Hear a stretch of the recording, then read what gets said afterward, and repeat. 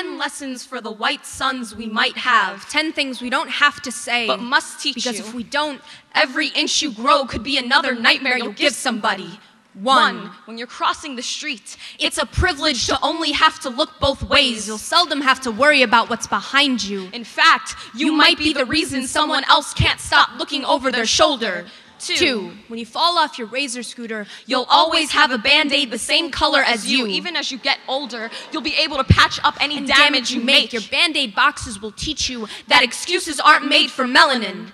3. For every art project that tells you to draw pictures of your classmates, there'll be a crayon marked apricot or salmon or peach. Your friends will call it skin. Pay attention to how early you learn to label colors. 4.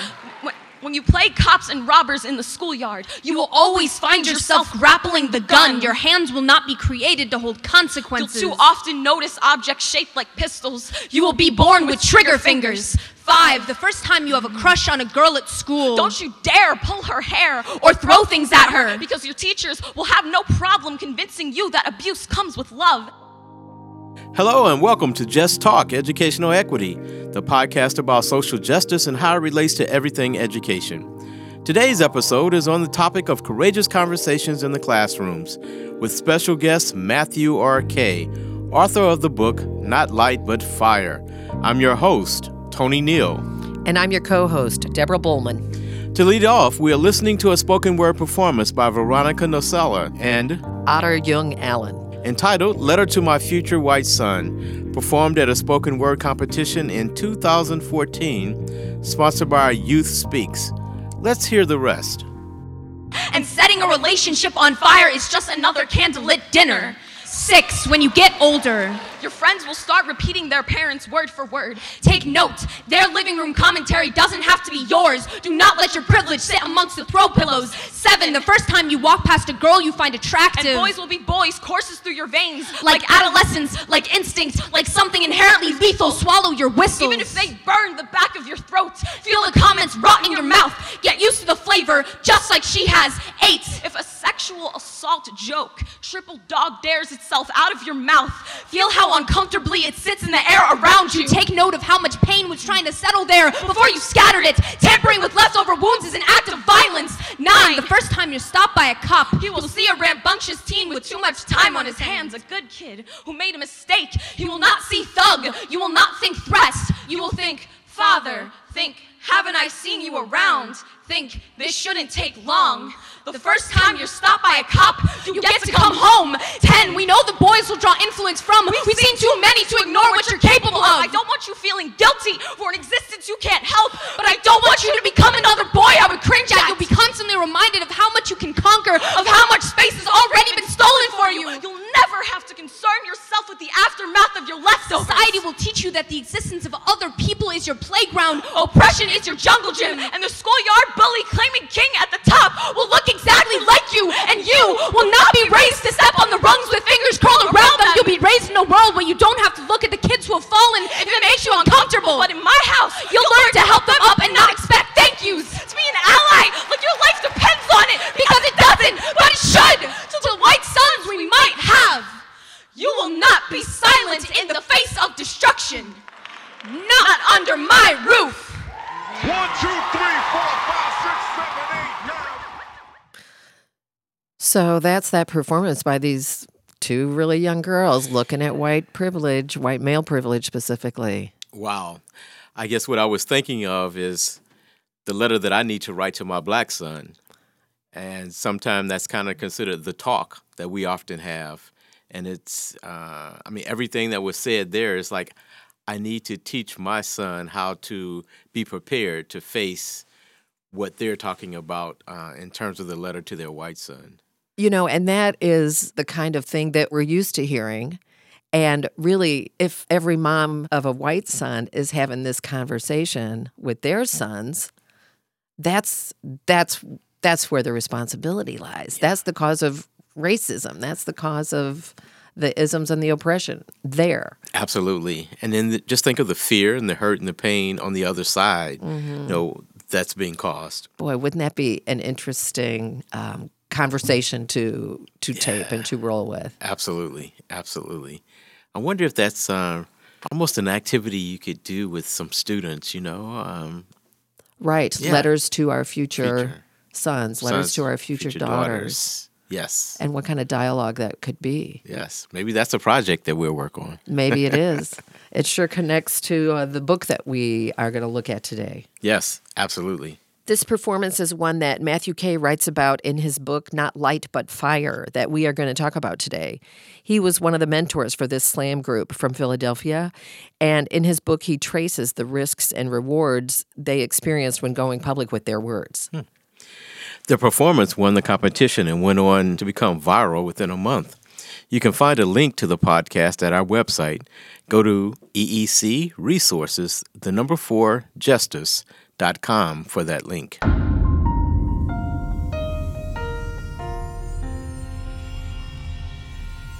Let's get started on our deep dive. Today's episode is about courageous conversation in classrooms. And to get us started, we have the author of the 2018 book, Not Light But Fire, How to Have Meaningful Race Conversations in the Classroom. Matthew Kay has spent his career learning how to lead students through the most difficult race conversations. He not only makes the case that high school classrooms are one of the best places to have these conversations, but he also offers a method of getting them right.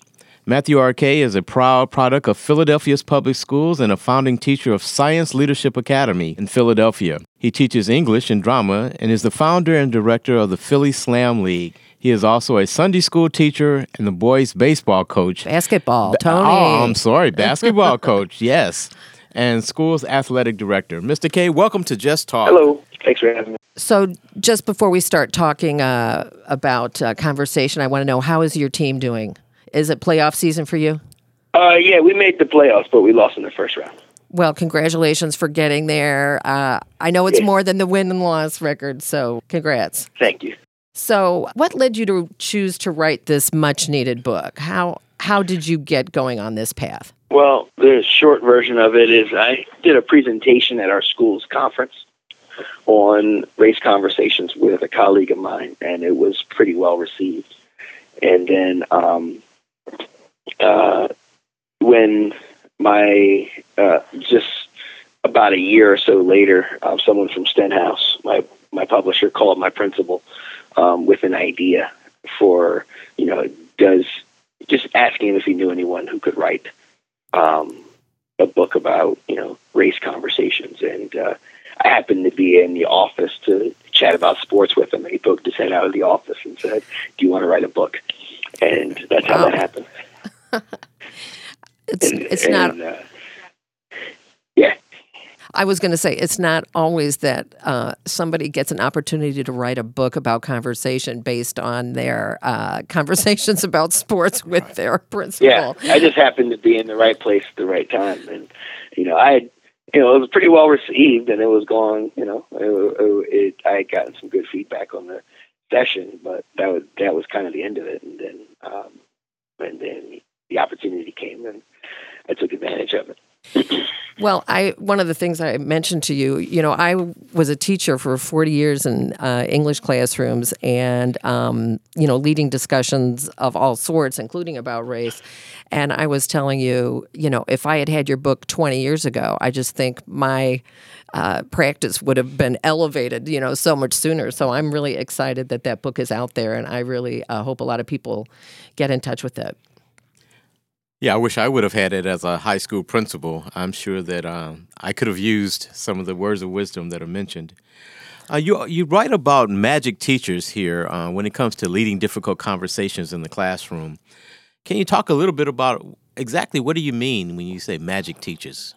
Well, I think that there's a lot of myth making out there about these kind of teachers can lead conversations and these kind of teachers can't.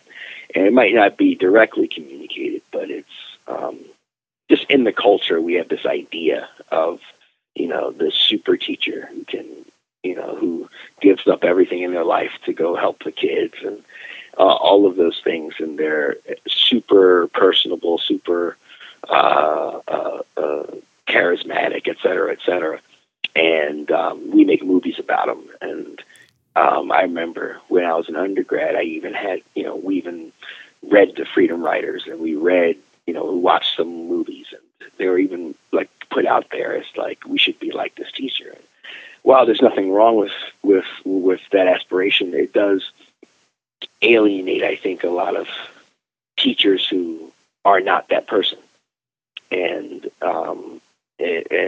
who might self-identify as a little bit shy, or they're a little bit risk adverse, or they're, and that kind of myth making sets them up to always be looking at the teacher down the hall and thinking, I'll never be like that person. And I think that not enough people speak about that. And I wanted to make it clear from the beginning that I think that anyone who's willing to put in the work can have meaningful race conversations in their classroom regularly. They can have a culture of meaningful conversations. And it doesn't depend on how charismatic you are, or how iconoclastic you are, or how verbose you are. It depends on a method. And I tried to lay out in the book a method that any teacher who loves kids and is willing to put in the work can do. That's one of the things I really appreciated about what you were writing, helping a dialogic teacher to develop in their skills. I think there's such a temptation. I mean, I call those teachers the cult teachers, where they've got a following of students who are hanging out with them. And I think, most of us will start off in the profession very well-intentioned, and then I feel as if that there's a temptation sometimes, for people to sort of cross that line into sort of feeding their own ego instead of looking out for what's best for students. And this book really helps us to stay focused on what's good for students and how anyone can provide that who's willing to, work on their practice. Yeah. Yeah, I mean, I think, we need, the problems are real, so we need as many well-intentioned people to be playing the game. We can't have people just taking themselves out all the time. I think super important. And the more we talk about teachers, who are born to do the work, and et cetera, and the more we don't speak about teachers who are developing their skills, the more likely it is that people continually just decide to opt out of having those kind of conversations in class because they think they don't have the chops to do it, which I think does the kids a disservice. I think it would be very helpful if some of the schools of education would start to implement programs as teachers are going through their training to become teachers. How do you have these conversations? Because many times it's once you've been on that journey for 5, 6, 7, 8, 9 years that you enter feeling comfortable having those conversations with students. So perhaps that's another space that we all should consider in terms of moving the needle forward, if you will. Yeah, I mean, I know I didn't have, well, I'll put it this way. I think it might not be schools of education's fault. I think there's a lot of things in our profession that just go unexamined. And I think the how to have quality conversations about race or any other particularly sensitive topic is just unexamined. I think people know why we should have them. And there's a developing consensus among people of goodwill that we should be having conversations about race, but how to is a completely different thing. And I don't think there's actually enough people who even have attempted to teach how to. Mm-hmm. It's not their fault. It's just, few people taught them. Right. And even a lot of things that start off promising how to end up in a why space. And the why space is generally, reflect on your privilege, reflect on, where the kids are coming from, have a socially responsive, racially responsive curriculum. And that's it. And that's not particularly that complicated. That's why I tried to, in my book, start from a place of you have reflected upon your privilege. You have thought about that all the kids are important. You have put value, you have recognized their inherent value. Now what? Like, what actually do you do when you have like 33 kids in front of you and you're trying to do a conversation?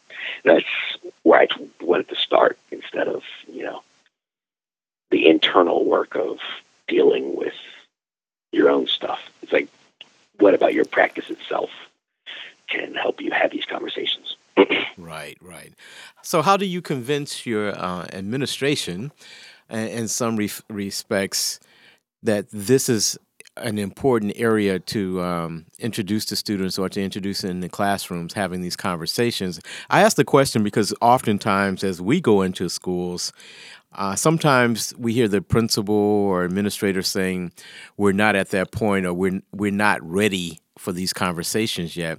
And my question is, when do you ever get ready to have these conversations? And so I'm sure that there's some resistance from time to time, or some struggle in trying to move classrooms to a space of having these conversations. What does that look like for you, and how do you manage that? To tell the truth, that's not my purview. Like, I work with folks who are trying to do better and who want to have the conversation. That's kind of who I focus on. And I think, anyone who says like they're not ready to have the conversations, I think that's fraudulent. Like, that means that what you're really saying is that you don't want to deal with any blowback, or you don't want to deal with any complications that might have from addressing whatever comes from teaching things about brown people. You just don't want to deal with it. I think that's what the more honest version of that is that, it's, and so what I always say is that there's a lot of books for them to read before they get to mine. Like, if you're still in I like that. Yeah, I mean, if you're there's a whole library of things that you need to encounter if you're still struggling over the why of it, like why we should do it, why it's important, why all kids need to learn about different cultures and discuss them meaningfully, et cetera, et cetera. There's a list of books that I couldn't even begin to enter that conversation. A lot of people smarter than me are having that conversation. My thing is for people who have already decided that they want to do it. Now, if you've decided you want to do it and you're nervous, and you don't feel equipped, you don't have the right tools, I tried to write a book for you. Like, if you know that race conversations are important for all students and you have no idea how to start, that's where I come in. That's where I want to be. But if you're still in a denial place where you're like, convince me that we need to talk about race in this world at this time, if you need that convincing, you're not a scholar. Oh, like there's no way that you need to be convinced that we need to be discussing race in 2019. There's right. Where right. pull your head out of the sand. There's absolutely no. And I understand that there are places like that. I understand that that's a massive issue. I just think that this race conversations are not a catch-all, and I want to stay in my depths. And I'm not a race whisperer. Like, if you have an essentially racist stance, which is what that is. Yes. If you have an essentially racist stance that you don't convince me that we need to talk about what is plainly apparent, then I have not written that book. Right. That's not for. I've not written that book. You have to read something else, and then you get to mine.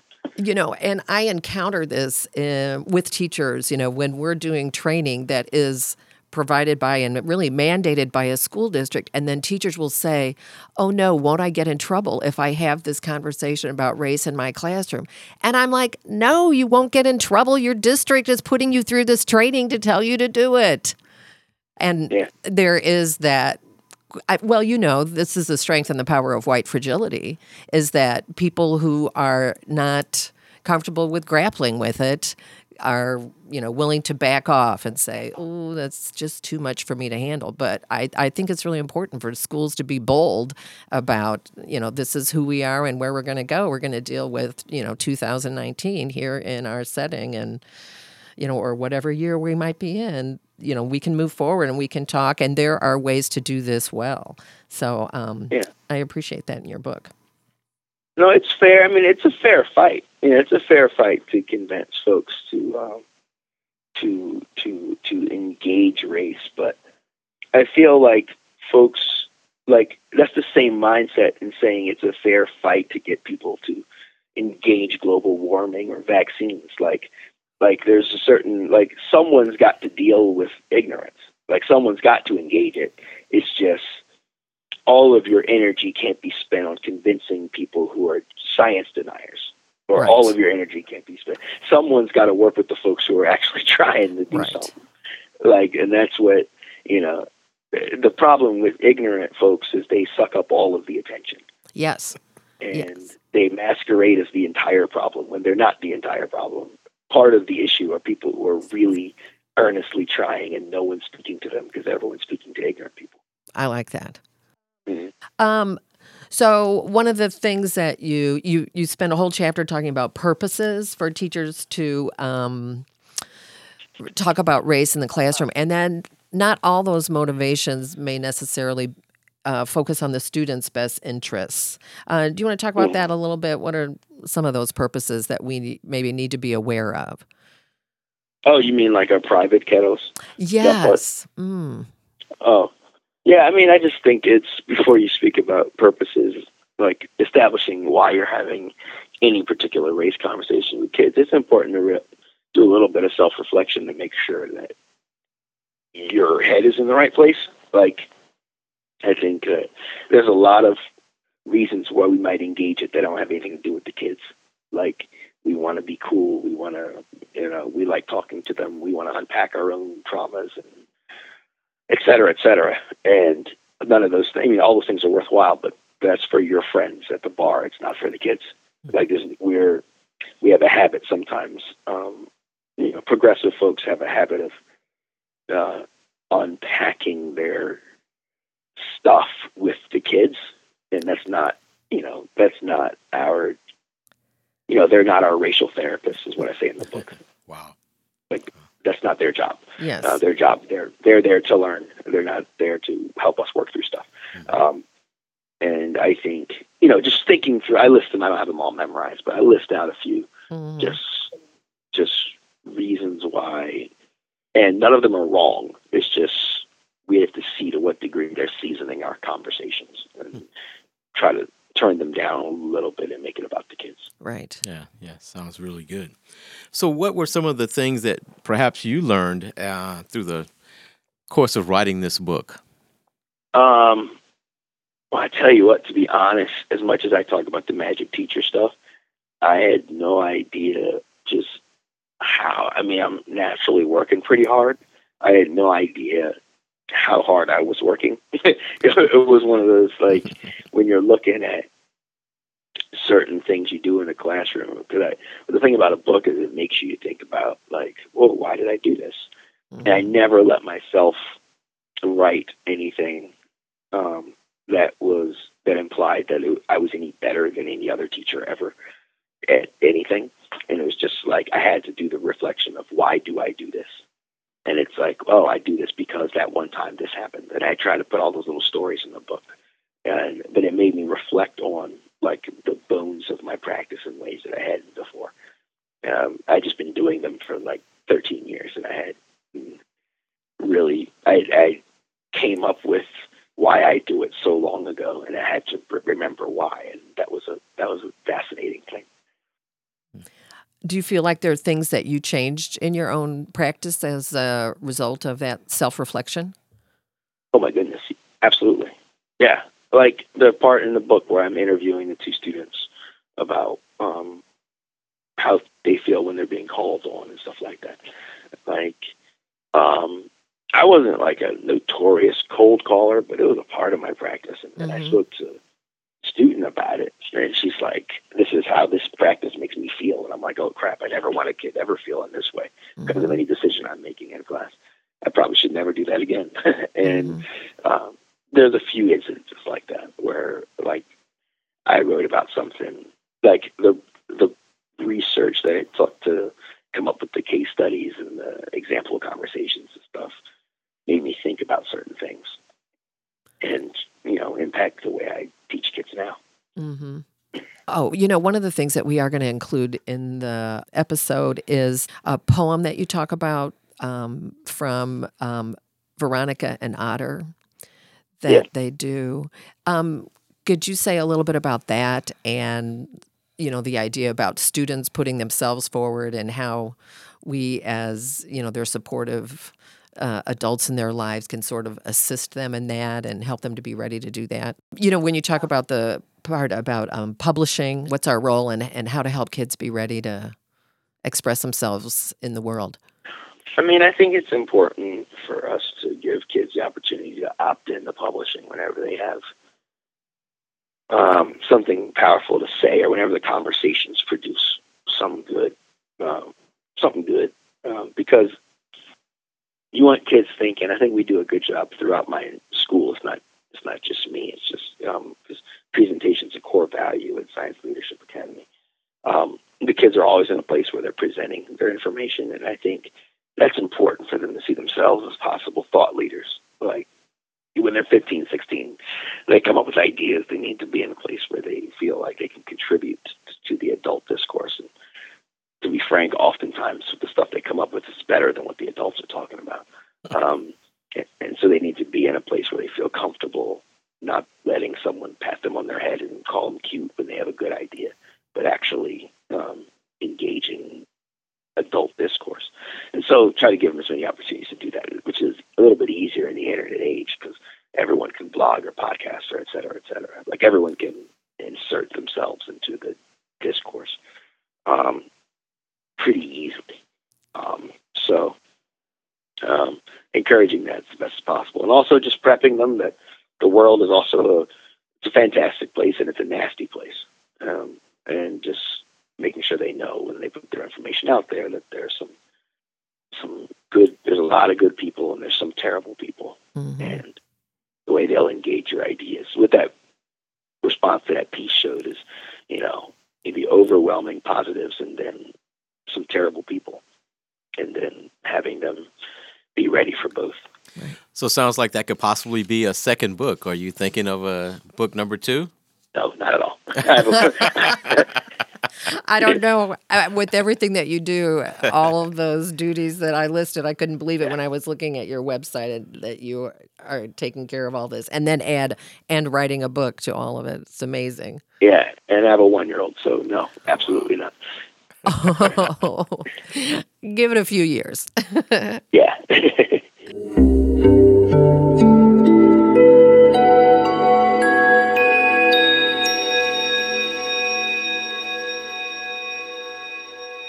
So as we're starting to bring this to a close, are there some resources that you would like to put out to our listening audience that we should know about or that they should know about?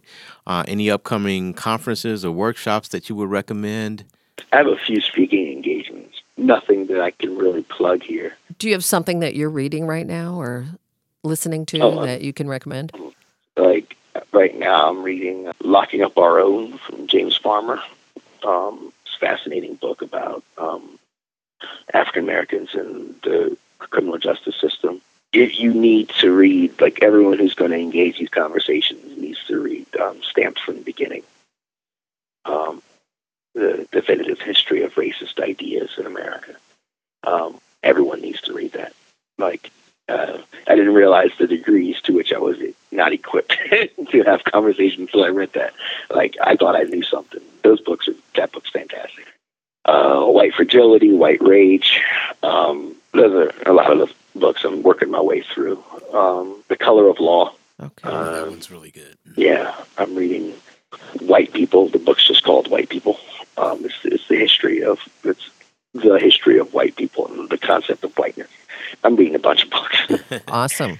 So, Mr. K, I just want to thank you so much for taking the time to talk to us today. We really appreciate your insights and sharing with us how, some of the primary principles in your book. And I really would recommend everyone that wants to elevate their practice in this area to go out there and read it because it's just so worthwhile.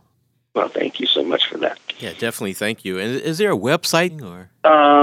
No, I've pretty much just kept everything up on Stenhouse's website. Okay. I have my kind of bread and butter because I'm working on a couple new keynotes. So the kind of bread and butter one that I have, I put up on if you search me on YouTube, it should be one of the first things that come up is Penny Keynote. It's also on my Twitter handle. Okay. It's up at the top. It's a pinned post, but it's when I spoke at UPenn. So I got I got the slide deck and I put subtitles on it and everything. Okay. So that's out there we'll in the make sure to world put now. a link on that on our episode page. All right. Well, again, we certainly thank you for your time, and we look forward to hearing more about you, and perhaps we'll speak again. We might even get you to this area, to the Midwest. All right, sounds good. Thank you. This has been Tony Neal, your host, And Deborah Bowman, today's co-host and podcast producer and director. bringing you Just Talk Educational Equity. Thank you to Mr. Matthew R. Kay, author of Not Light, But Fire, for joining us on the line today and contributing to our conversation. Listeners, we appreciate that you have joined us for this episode, and we invite you to share your comments, questions, and suggestions on our website at EEC4justice.com and leave us an email there on our contact page. Also, and this is important, if you enjoyed today's podcast, please find us on iTunes and leave us a rating. You can help people find us that way, and we appreciate your support. Just Talk has been brought to you by Educational Equity Consultants, a company that provides training to build the capacity of individuals, schools, and other organizations to address racism in ways that enable all people to reclaim their inherent intelligence and nobility. Recording, editing, music, and logo provided by Alvin Zamudio. So if you're a teacher or school leader, a student, a parent, or a community member concerned about social justice, please remember, just talk.